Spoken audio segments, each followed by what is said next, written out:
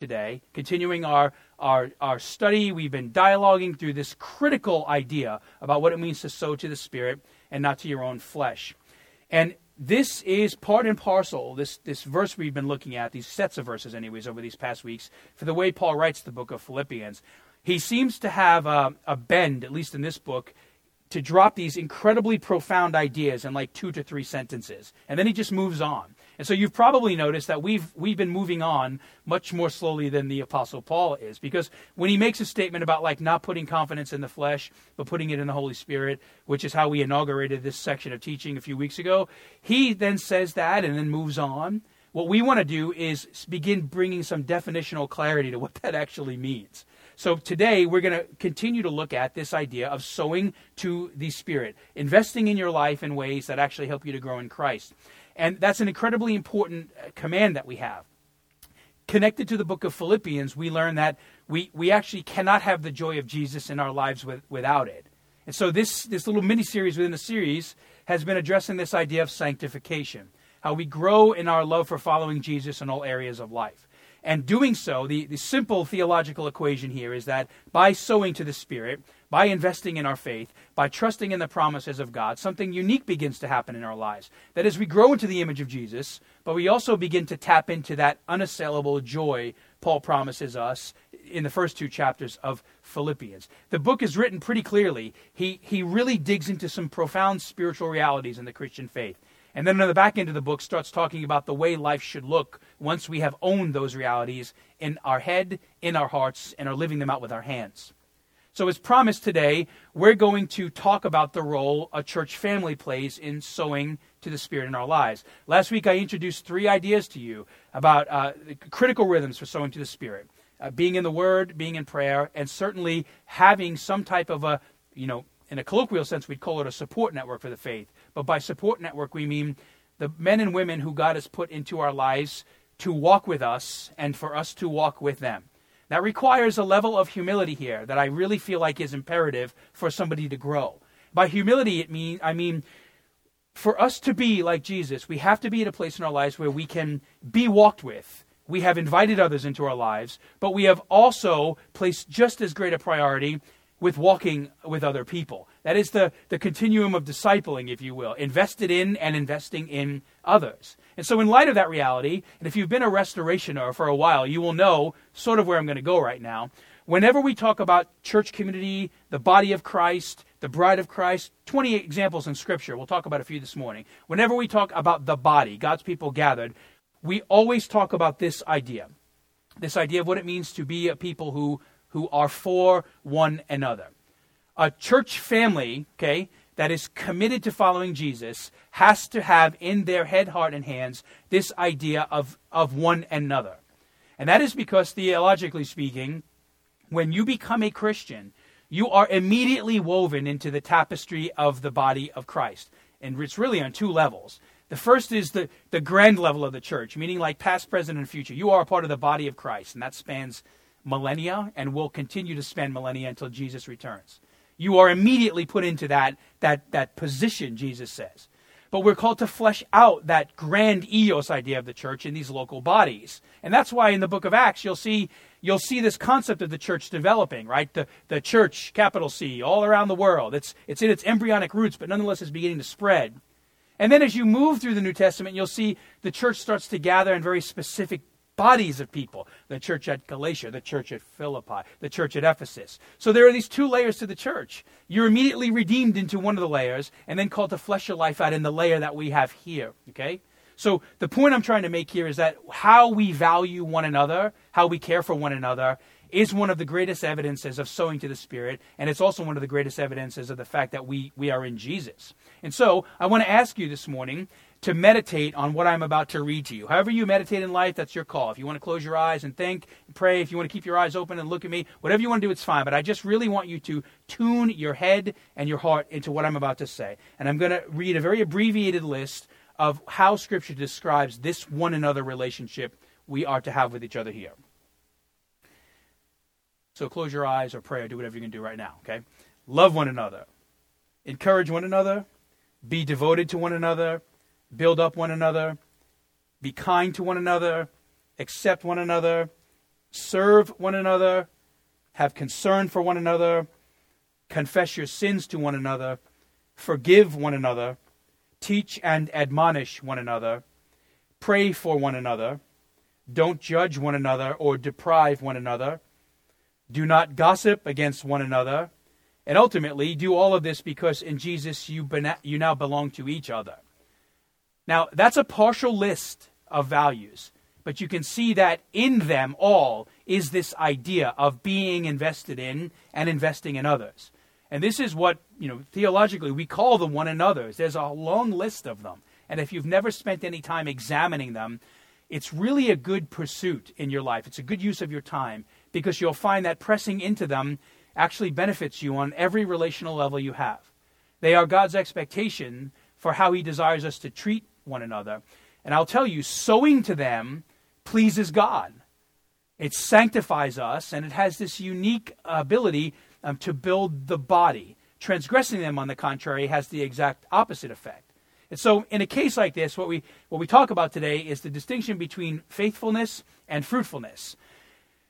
We are to be faithful to the ideas we're going to talk about today. We can't demand fruit out of them, meaning you can actually care for people like this, love people, and they might not actually reciprocate that. But that's not the point of these passages. The point is that fidelity in these ideas, these truths, is what God asks of us. And what we'll find is that over time, if we can be faithful, this is true with all Scripture, if we're faithful to what God calls, he will bring fruitfulness out of that. It might not always be the way we expect it, want it, or desire it, but nonetheless, he promises to bring fruit out of the lives of those who press into his Son, Jesus. Okay? So there's the general idea of the one another's. Now contrast this, if you will, for a moment, with God's rich and beautiful relational expectations in the Bible for us, with the way that a great many people in our current Christian culture see their role, nature, individual, and corporate identity in the body of Christ. This is an alternative list, if you will, of one another's that is as pervasive in the church world today as are the biblical ones I just mentioned. And it goes something like this. I worship at my church on occasion with one another. Or I seldom, if ever, serve another. I unashamedly go to multiple churches infrequently at the expense of all the others. I have absolutely no need for any other. Oh, I like to complain about all the others and how things were so much better at another place and season and historical point in my life. Or the idea is I really value the ideal, I-D-E-A-L, not the idea, the ideal of the one another's. Unfortunately, I do it at the expense of the reality of walking with one another, meaning the one another's are no longer a rhythm to press into. They become a bludgeoning tool we use to hurt each other. We constantly use them as a litmus test and give people failing grades in their lives, and we push them into rhythms of shame and defeat as opposed to calling them into a deeper level of love and understanding of who Jesus is. So make no bones about it, when we talk about this beautiful idea of the one another's, it is an idea that is contested today in many circles, not all of them. And I'm thankful this is not a primary rhythm at our church. That's why we want to talk about these things, so it never becomes one. The unfortunately common but alternate list of non-biblical one another's are a prevalent set of attitudes in the modern church world. And they will actually hurt the heart of God, and as we'll soon see, they reveal a much deeper heart issue in the person who believes them. Because ultimately this is a matter of self-reliance. These attitudes actually sow to the flesh. They remove the Spirit and the tools he says he wants to use in our lives. We just we shelve them and pursue our own rhythms. And that's a bit of a problem. Because as you know, the nature of discipling, the nature of being a disciple, is to follow Jesus. It's to see him as Lord. And so you can only have one Lord in your life when it comes to this type of idea. And to sow to the Spirit means we embrace the ideas of the Spirit. We follow the promptings and the leading of the Spirit, and we reorient our lives around what he says we should do in the name of Jesus. And so today, in a pointed way, I hope to make a case from the Bible for why it is so important for us to engage the body of Christ, to be a person who is walking with and being walked with by other people. It is, according to Scripture and the name and the words of Jesus, it is a non-negotiable, but it is very negotiable in the lives of a great many people. So here's the first thing I want to share with you this morning as far as the rudders I'd like us to apply to our lives. If you want to sow seeds to the Spirit, right, that's the whole premise of what Paul is saying in Philippians. He's saying, listen, if anybody could put a confidence in themselves about how they could know and follow God and be great in life, it was me. That's why he gives us that laundry list, that resume of all his accomplishments. But he goes on to say, but none of this, you have to understand, none of this is actually as good as pursuing Jesus. So don't sow to yourself, sow to the Spirit.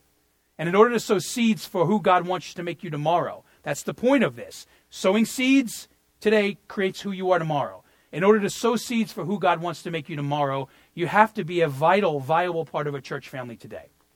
Here's where our secondary verse comes into play. Acts 20:28. Keep watch over yourselves and all the flock of which the Holy Spirit has made you overseers. Be shepherds of the church of God, which he bought with his own blood. Now, Luke wrote the book of Acts, okay? And so here in Acts, we have, this is a sharp guy who is penning the early chapters of the early church. And Luke's teaching here gives us the most compelling reason as to why a disciple must place a high value on the church in their life. And there are two general ideas that come out of this very short verse here. They're teaching us two profound things. The first is, if you back this up and read it in context, obviously we're looking at one excerpt of a larger chapter, what you'll find is that this is a very broad charge given to the people in the church. It is a charge to pastors and elders and leaders and really every Christian in the church, okay? But particularly the church leadership here, it talks about guarding self. It talks about recognizing the flock nature of the body, the familial nature of the body. And the general challenge here is that whenever we think about the church corporately, we should always be thinking about ourselves individually. Those two things coincide with each other. Who we are as individuals, I said this 3 weeks ago, who we are as individuals makes up a body corporately, right? You cannot disconnect the two. So there's this great charge to always be examining self, recognizing that before the Lord, we are right with him, we are right with each other. There's a great desire to sow healthy rhythms into our lives today in order to see fruitfulness in them tomorrow. I thought that was a great idea, but only John does, apparently. You don't even know who amen, but that's him right there. Thank you, John. He's a guaranteed amen. You should come sit right here with me, man. That's the first thing we see here. The second one is just as profound, and it is our focus today. We're told the reason we're to place such a high value on being a part of the church and cherishing it is because, forget the benefits for a moment, friendships, relationships, exhortation and encouragement, challenge, growth, all beautiful promises. But the foundation those promises and benefits are built on is because Luke tells us we should care about the church because Jesus spilled his blood for it.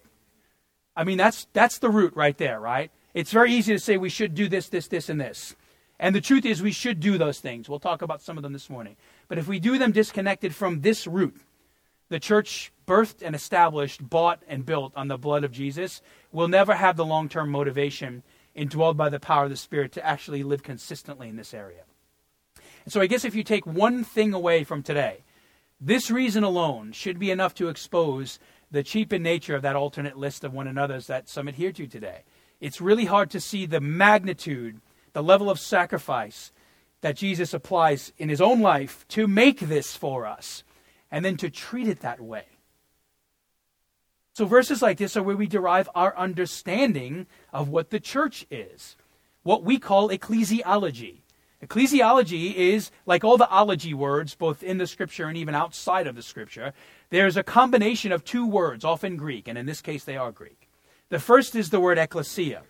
And that is a very general word used in the New Testament that refers to a gathering, or it's the idea of a group of people called out into something. And ecclesia really had no boundary. An ecclesia, by first century standards, could be described as a political affiliation, a social club. It was some common thing that people were called out of and into. So you're in a car club, or you're a Republican, or a Democrat, or you love sports, you're in a football club, whatever it is, your identity and vocation. The ecclesia is a general term.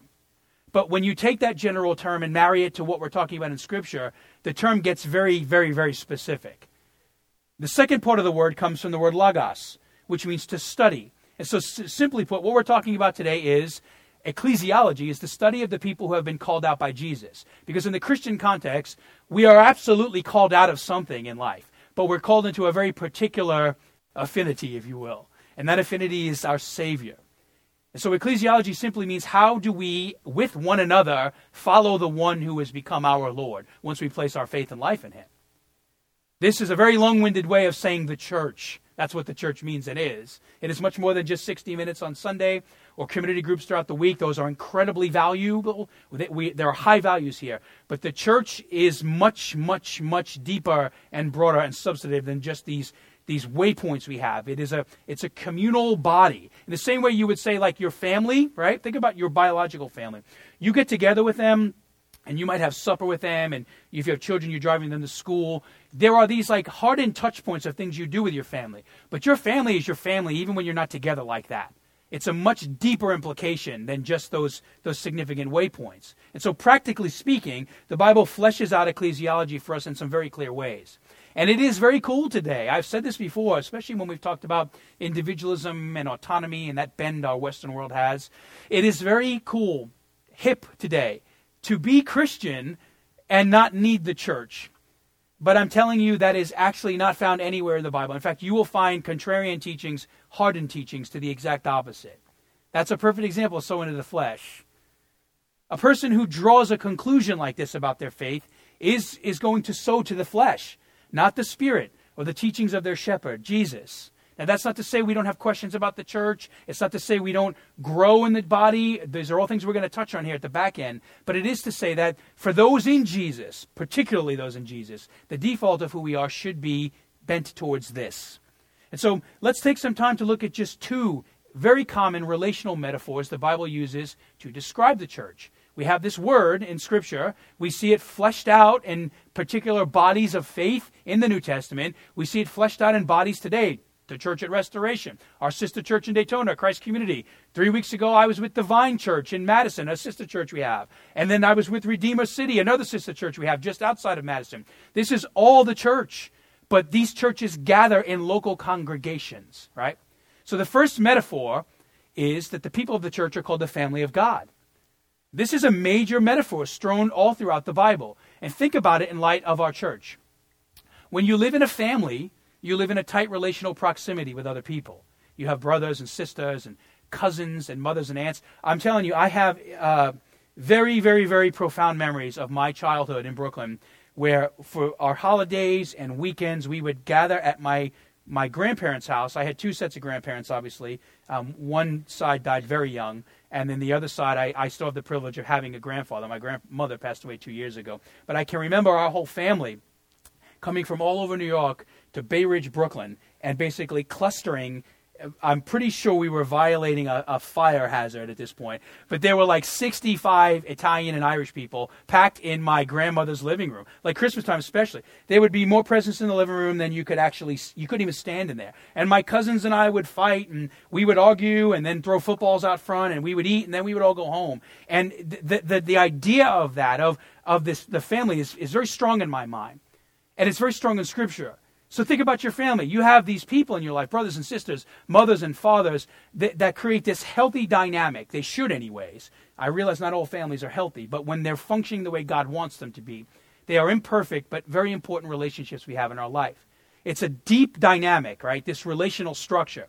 And it causes us to develop a deep and selfless, sacrificial level of love for another. Your family does anything for you. They laugh with you. They will cry with you. They will love you and support you. They will suffer for you and with you and be in your life and engage you about the hard stuff. I can remember my grandmother. This is a true story. Not even in my notes. It just came to my head. But my grandmother was obsessed with her couches. And so at a very young age, we learned to respect stuff. Because in this day, both my grandmothers, they had the right to like backhand us in the back of the head just like my parents did. And so my grandmother had these white couches, and like none of the kids were allowed to touch them or sit on them or be even within like 10 feet of them. And that part I get. But what I didn't get is like they were also covered in plastic. Okay, so it's like even if we attempted to, we couldn't stain them. And if you sat on them and stood up, it would rip the hair off of your back. Like you would fuse to the plastic. That's how hard they were. So, it's a strong memory in my head, but it's kind of funny that over time, I learned, like, those things really matter to my grandmother. And I actually could care less about the couches. But because they mattered to my grandmother, they started mattering to me. And it started shaping my life. I learned to care about things that weren't even things I cared about. And that's a rhythm that we grow in, right? Think about that. Sometimes you embrace things or you're a part of things, not because you even like them, but because you want to be engaged with the people who they value, who value those same things. And the end result in all of this, all these dynamics, which I am in a very trivial way touching on this morning, They create this familial dynamic that starts to create a lasting and meaningful family relationship. Over time, the weirdness, the challenges, the confrontation, the quirks, the idiosyncrasies, the good, the bad, it all makes you better and closer and stronger. And then you have your own kids one day, and I yell at them for touching my TV. I could care less about the couches, but when there's fingerprints on my TV, I go ballistic, right? So my grandmother and me. Now, while you certainly have an individual identity in the family, right? You don't only have an individual identity in the family. That would be considered an unhealthy family. You also have a role and a responsibility to the larger family. And it is why family members would give the shirt off their back to care for one another. It's why a parent, for those of you who are parents, will make great sacrifices for their kids in life to succeed. And if you have parents, they've likely made great sacrifices for you. It's why a sibling will come to the defense of another in their hour of need. Life in the family is rooted in one key idea: mutual love and sacrifice for one another. It's rooted in both giving and getting, not just getting. And over time, and because of that heart attitude, the family begins to share a common set of values, goals, and ideals with one another. That is one of the marks of a healthy family. We express it in individual ways. We have our own nuances as we grow old. But to a certain degree, the core things that matter in a family matter for the whole family.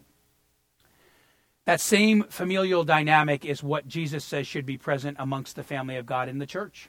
The church, capital C, meaning we're all bound around a certain set of ideas and truths in a person. But the local church should have some image reflection of that. And so here's the point in this. We do live in a world where many people, they just value autonomy over community. They value individualism over community. In many ways, this is a sad testimony, and sometimes it's true, but sometimes it's actually not true. There are reasons why people might have skepticism towards organized religion. There's some junky stuff out there. But not everything's a junky thing out there. And so sometimes the person who comes into this room they have some kind of an opposition towards organized faith, they might need to examine the local body before they begin to label stereotypes across the whole body, like, past, present, and future.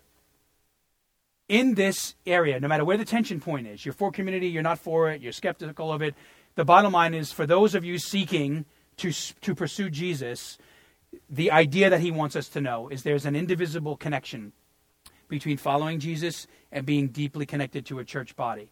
And the point of Acts, the point of what Luke is saying, is that we start to cheapen the nature of the blood of Jesus, who established this, when we don't treat it like that. And if you are at a place in your life where the profound sacrifice and love Jesus has shown me, when we say that, when I say that Jesus' blood is cheapened, that should hurt a little bit here. That's one of the evidences that we actually are deeply engaged with Jesus. In the same way, when your kid suffers, it hurts you a little bit. That's the tie. That's the bind. Or you see a parent suffering, something happens in here that shows that you're alive. The same is true in the church family. We should grieve a little bit when we see this in people's lives or have it in our own. The church is a family. The second metaphor Colossians gives us, and I'll mention Colossians particularly in Colossians 1 and 2. I won't read the verses. I'll just give you the general nature. Is that the people of the church are many members in one body. And this is also another theme that's very present in the New Testament. And this is also another interesting way to describe us. Because again, the Bible's making this indivisible, covenantal connection between receiving Jesus as Lord and Savior, understanding who he is and pursuing him, and being immediately woven into the tapestry of the rest of the body of Christ. In other words, you're in Jesus whether you like it or not. I said that earlier. You're automatically a part of the body of Christ. Whether or not you press into that rhythm is another story. And the reason we can say this confidently is we are identified as critical organs that keep the body alive. Now, contrary to popular belief today, the Bible is pretty clear when it comes to Christianity that we are not redeemed into some vacuum of spiritual ambiguity. That's a popular thing today. It's what Paul would say, like the always searching and always looking, but actually never finding or arriving at any place in your life. When it comes to Christianity, there is an immeasurable amount of mysticism and grandness of who God is. In one sense, he's utterly unknowable, but in the same sense, he is utterly knowable. And there is a mystery even in that. But the truth here is that God is not so mysterious that you cannot know him personally or engage him with his people. So ambiguity is seldom where God wants us to be. And if you find yourself, that's what I said earlier, having ambiguity in an area of your life. You're trying to talk to people about Christ but don't know how. You've got a personal issue you're wrestling with. There's a theological or a cultural issue. Where there is gray and ambiguity in your life, God wants to provide you clarity. And the body is one of the places where we get this. We are actually redeemed not into ambiguity, but into a clear and defined body of believers, each with certain gifts, abilities, and responsibilities given to us by God for the sake of the body and the furtherment of the name of Jesus. We are literally grafted into a unified body. That's what this analogy in Colossians tells us, of truth and love, in which Jesus is the Lord and the head. And no matter whether you are a toe or a kidney or a lung or a brain, different gifts and uses, you're all vital. Everything matters. Everything you are deeply and distinctly matters to who God is and what he wants you to be. So this is why it is important when we talk about sowing to the Spirit. If you want to grow in Jesus, if you want to be sustained in Jesus, if you want your root to be in Jesus, it always comes through these three main areas. Now, there are lots of strings that dangle from them, but the three headings are simple. You have to know the truth in the Bible. So what I'm telling you today, I'm teaching on truths. These are not my ideas, they're God's ideas. We have to know that truth. We have to pray for God to make those truths a reality in our life. And then we have to live that truth out with others who love Jesus in a church family. That's what we're talking about today, is the loving Jesus part, living the life out with other people. And it is for this reason that the Bible places such a great emphasis on every member, every believer, every partner finding their place in the body, using their gifts to forward the mission of the church.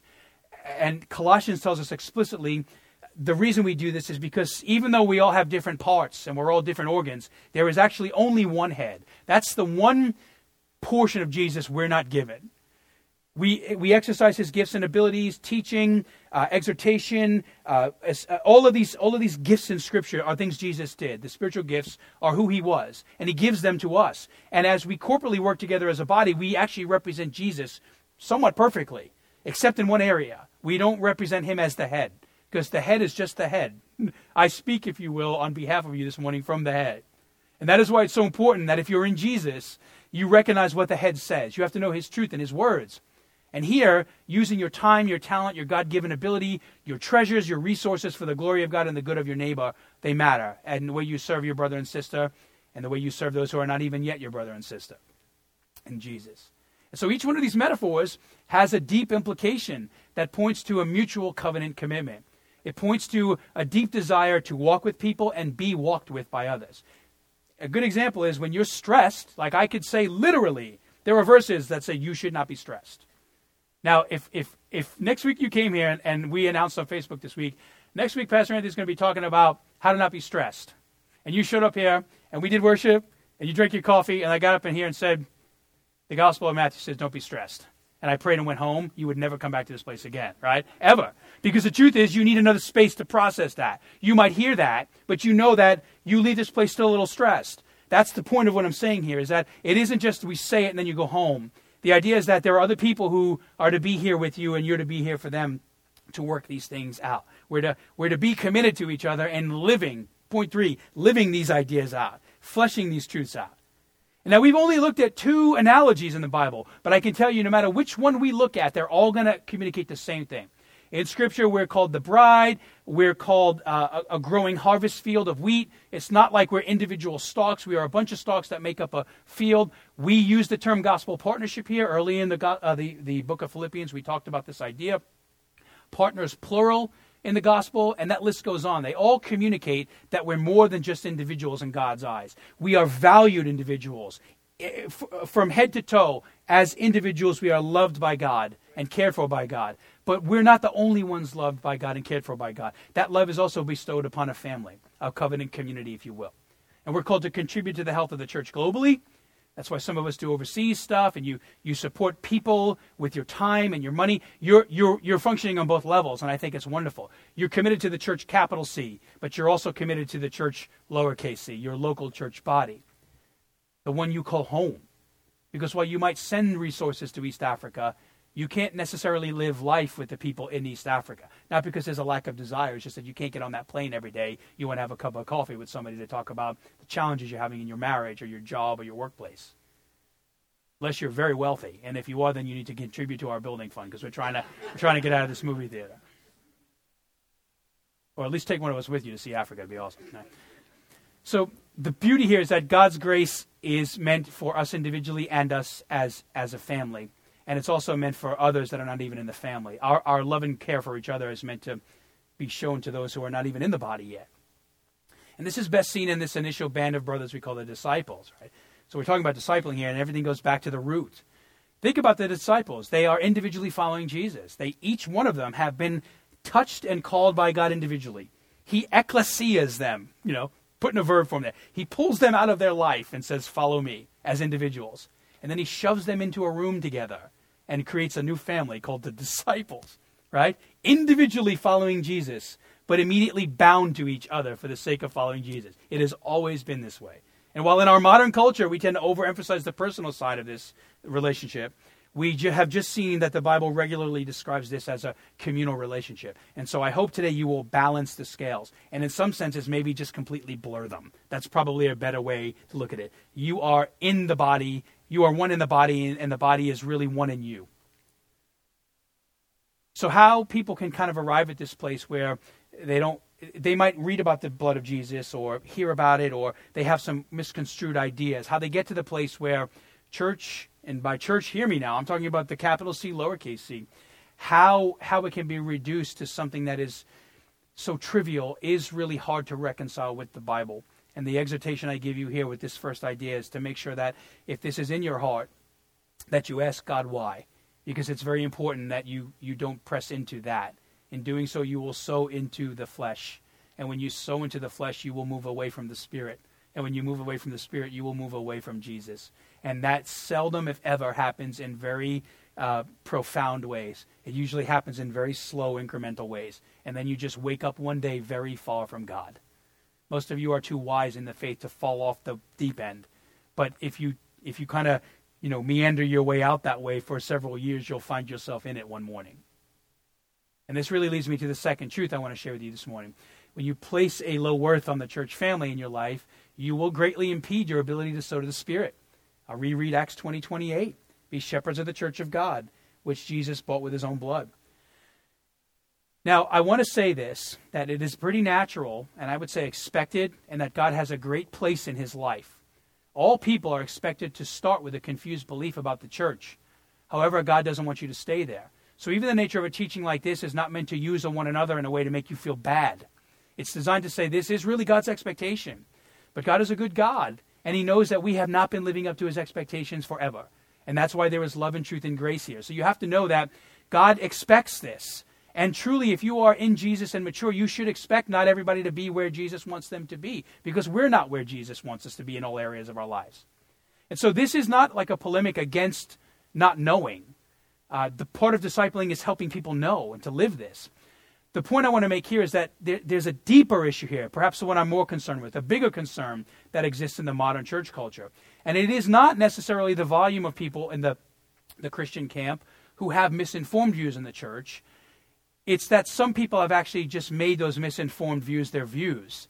In other words, what they have landed on, what they have found now is that what is an unhealthy truth about the body is now their only truth.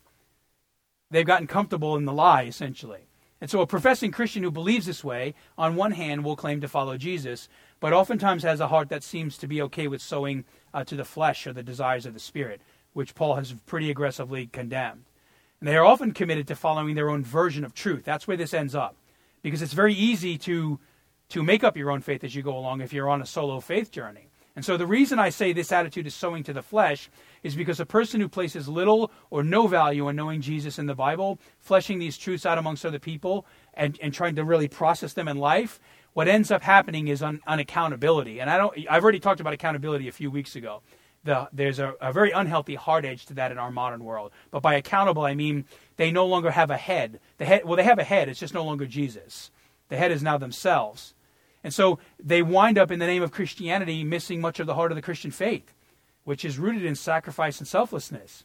They can't grow as God wants them to because they've insulated themselves from the tools that God has given them to grow, his word, his people, and life. So you couple this with the values of Western culture, where individualism and autonomy rule the day, and it starts to make perfect philosophical sense as to why so many people see their faith as only something personal. But the more you get to know the words of Jesus, the more you'll see this isn't right? I mean, just think of the cross itself. If Jesus is only about personal faith, he doesn't do what he does for us. He does what he does for himself. There is no Jesus on the cross without this gospel principle. And there is no principle in our lives with the gospel unless Jesus is working in this area and we're receptive to his leading. And so the foot of the cross It begins there, it ends there, we go back there. The gospel is what we believe and return to for truth and viability in life. The foot of the cross is the place where this relational inconsistency is most pointedly revealed. Because it is there that Jesus spills his blood to forge the kind of church family Luke is talking about in Acts and the one we're talking about this morning. It is there that he sets this new standard. It is a standard that is derived from heaven. And it is supposed to be shaping all of our relationships on earth. In imperfect and broken ways. There's no ideal in what I'm saying right now. But I am saying when we think relationship and community, we should be looking to our Father in heaven. That's the root of what shapes us.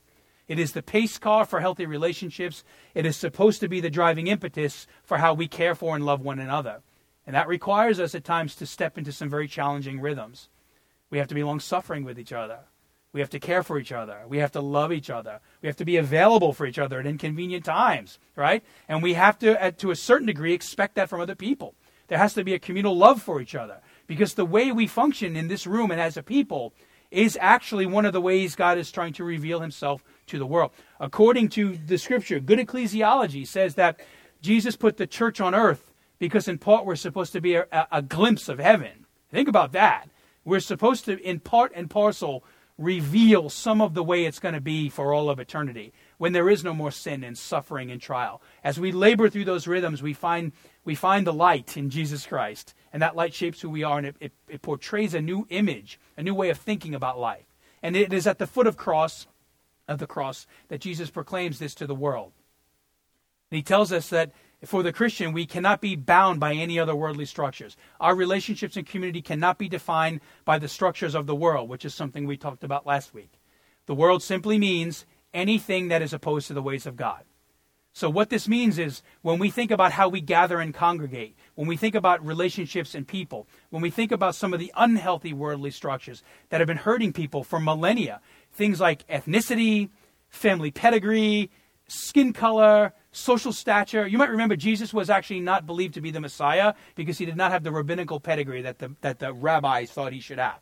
So basically the Son of God, in their eyes, can't be the Son of God because he doesn't meet up to their social expectations. You talk about missing it, right?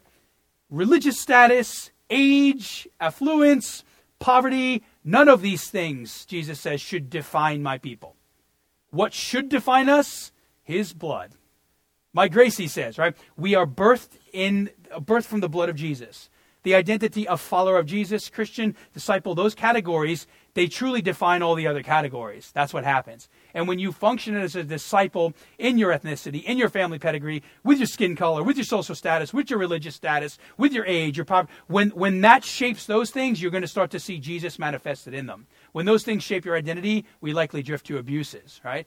How do we know this is true? How do we know that the blurring of these lines, there's one alpha title that defines the people of God?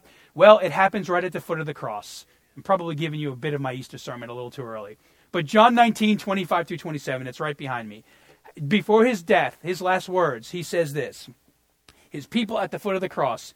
Think about the contrast in the mobs. Those wanting him dead and those grieving the fact that he's about to die. He says this, or John tells us this. Near the cross of Jesus stood his mother's sister, Mary, the wife of Clopas, and Mary Magdalene. And when Jesus saw his mother there and the disciple whom he loved standing nearby, he said to her, "Woman, here is your son," and to the disciple, here is your mother. And from that time on, this disciple took her into his home.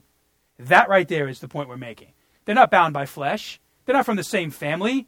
They didn't have the same block they grew up on. They didn't go to the same school. But Jesus says that doesn't matter. You are now mother and son, son and mother. And I'm going to show you that the authority I give you to do this is when I spill my blood here in a few minutes. That right there, that is the inauguration of the type of family that Luke talks about. That is why we have to be careful to not cheapen this. It's one forged by Jesus' death, and as we move into Easter, it's empowered by his resurrection. It is one dependent upon his grace and power. We have to pray through this and labor through this. It is a covenant family that we get to be a part of on earth, but it's one that really, it transcends all of time. This will move into eternity, minus the sin and the problems and the failures. And I want to give you an evidence of this. There's going to be a picture behind me right now. This will probably make sense to 8 of you here. Last week, we had a resident, Lars Haglund. Some of you know him, some of you don't. He was with us for the better part of 4 years, and he moved back to Michigan. And this is a picture of the moving party we had at his house. Now, I want you to see there's 6 or so people here looking at the back of this pod. There's like another 15 or 20 in the house, all right? And the point I'm showing you here is I was, picking up boxes and loading boxes, and then I really felt like the Holy Spirit told me to stop for a moment. And he showed me this image in the back of this pod. And it was very convenient because I got to stop lifting boxes, too, for a moment. It was awesome. But I was looking at this image, and I saw, and I just pulled my phone out. It's a terrible picture. There's too much sun in it. But represented in this picture is what we're talking about here. From 10 years old to gray-haired, every generation of the cosmos is represented in the back of that pod. Helping a guy from Michigan who's not even with us anymore move back to Michigan. He's with us in spirit because we love him as a brother. And this doesn't even account for the other people filling in the gaps in the house. This is it. And I saw this and I thought, hear me. This is not a condemnation about what we're not.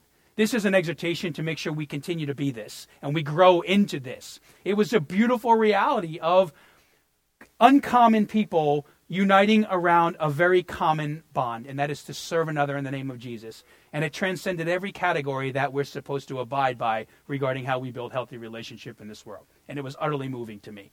And so when you think of this in your own life. Do you see this in your life? Do you have those behind you and ahead of you and with you? Do you have a plurality of this in your life? Because if you don't, it could be a sign of something unhealthy. And if you do, you know just how meaningful it is to have people who have gone ahead of you and those who are behind you and those walking with you to be able to flesh out these ideas. Even a talk like this, how do we live in community? How do we sow to that spirit? Then when we leave here, we've got to figure out how to do this, right? Don't do that alone.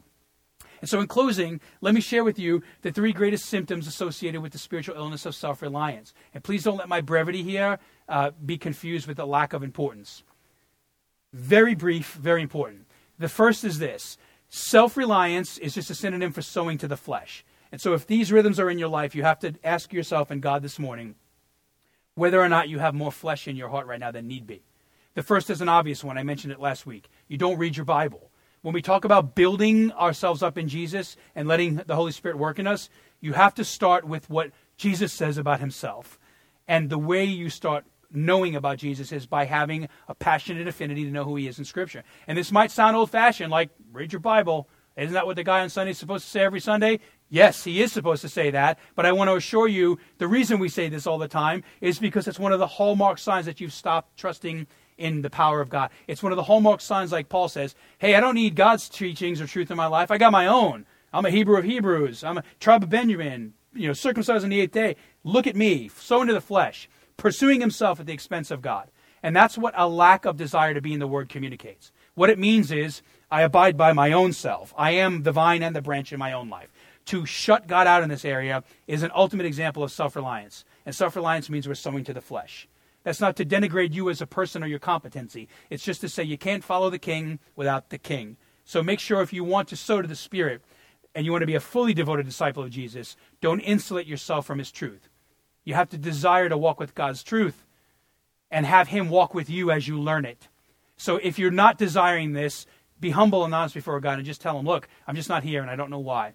Help me figure that out. Draw on the community, the power of heaven to help you figure this out. Secondly, you don't pray. Bringing this full circle to what we said last week, you don't pray. And this symptom is similar to the first. The Bible teaches us personal prayer and praying for each other is a powerful tool.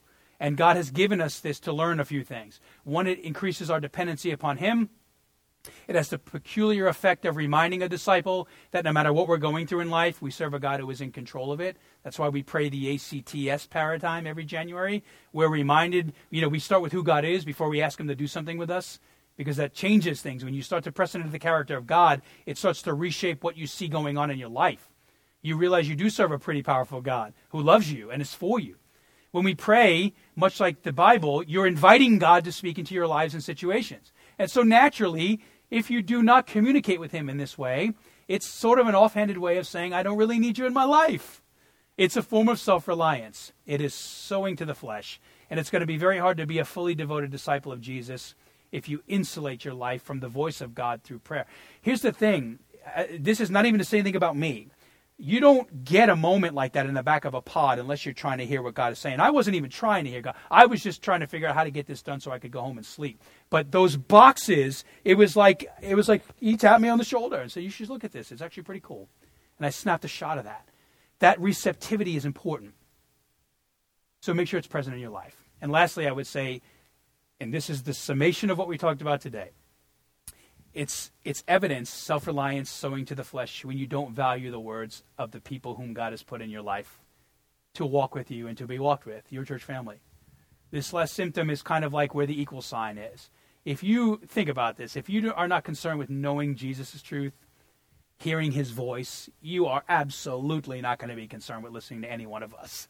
It just isn't going to happen. And you are likely not going to be caring enough to be the voice of God for another when they need it. Make no bones about it. We have been designed to live in dependence upon God and one another. And that is not a mark of weakness in Christianity. That is a mark of strength and maturity. One of the main ways you can exercise dependence upon God is ensuring that you have a trustworthy group of friends, CGs, pastors, elders, leaders, whatever it is, and preferably all of the above, whom you have sought the counsel of God through, and that you become that for somebody when they ask it of you, that you are mature enough in Jesus' truth and life to be that voice of care when it is brought to you. The contrary of that is it's an evidence of a rogue heart. It's a sign of self-reliance. So you can't follow Jesus' truth if you insulate your life from the voice of God's people. They're meant to work in tandem with each other. And so no matter where you find yourself today, when it comes to sanctification in the church, that's our topic today, let Jesus speak to it. As we move into our response time, ask yourself, are you really in the Word? Are you praying? And are you engaged in people's lives in a meaningful way? One that represents the significance of the blood of Jesus? Or is there something else, something less you are pursuing? Ask yourself, when it comes to your life in Christ and the church family, where are you casting your seed? That's your question today. Ask Jesus to help you understand, what is he saying to you? And what is it that you will begin to do about it as we leave this place this morning? Pray with me. Father in heaven, thank you for again another powerful set of teachings that really illuminate to us the reality of what it means to sow to the flesh, sow to the spirit, in stark contrast to the flesh. What we see is the further we know you and love you and grow in you, the more likely we are to invite your presence into our lives and the presence of others in our lives. And I really believe, God, that is a foundational element for how we become this for other people. I don't know that you can be this for other people unless you've tasted that honey in your own heart and life. And so our prayer this morning is that as we talk about these ideas, may the truth and the grace of your Son prevail in all of them. And may this brief time of contemplation and meditation that we have for these next couple of minutes, in this time, I pray, Lord, that we would open our hearts and our minds, that you would bind the enemy from this place, allow us to, in very concrete ways, tune into your voice, hear what you are saying to us, and respond accordingly. And may we know that your words to us are meant to be nothing less than the evidence of your love and care, that you are for us. So may what we hear today be a driving impetus to become more like your Son, Jesus. And that is, we know your ultimate desire for our lives is for us to become more like you. Help us to be that today. Help us to feel and to know grace in the places where we identify areas of growth, and to be humbly affirmed in the places where we are doing well. We pray that you would wrap those two ideas up in this small space that we have now of genuine sanctification. And it's in the name of Jesus we pray this morning. Amen.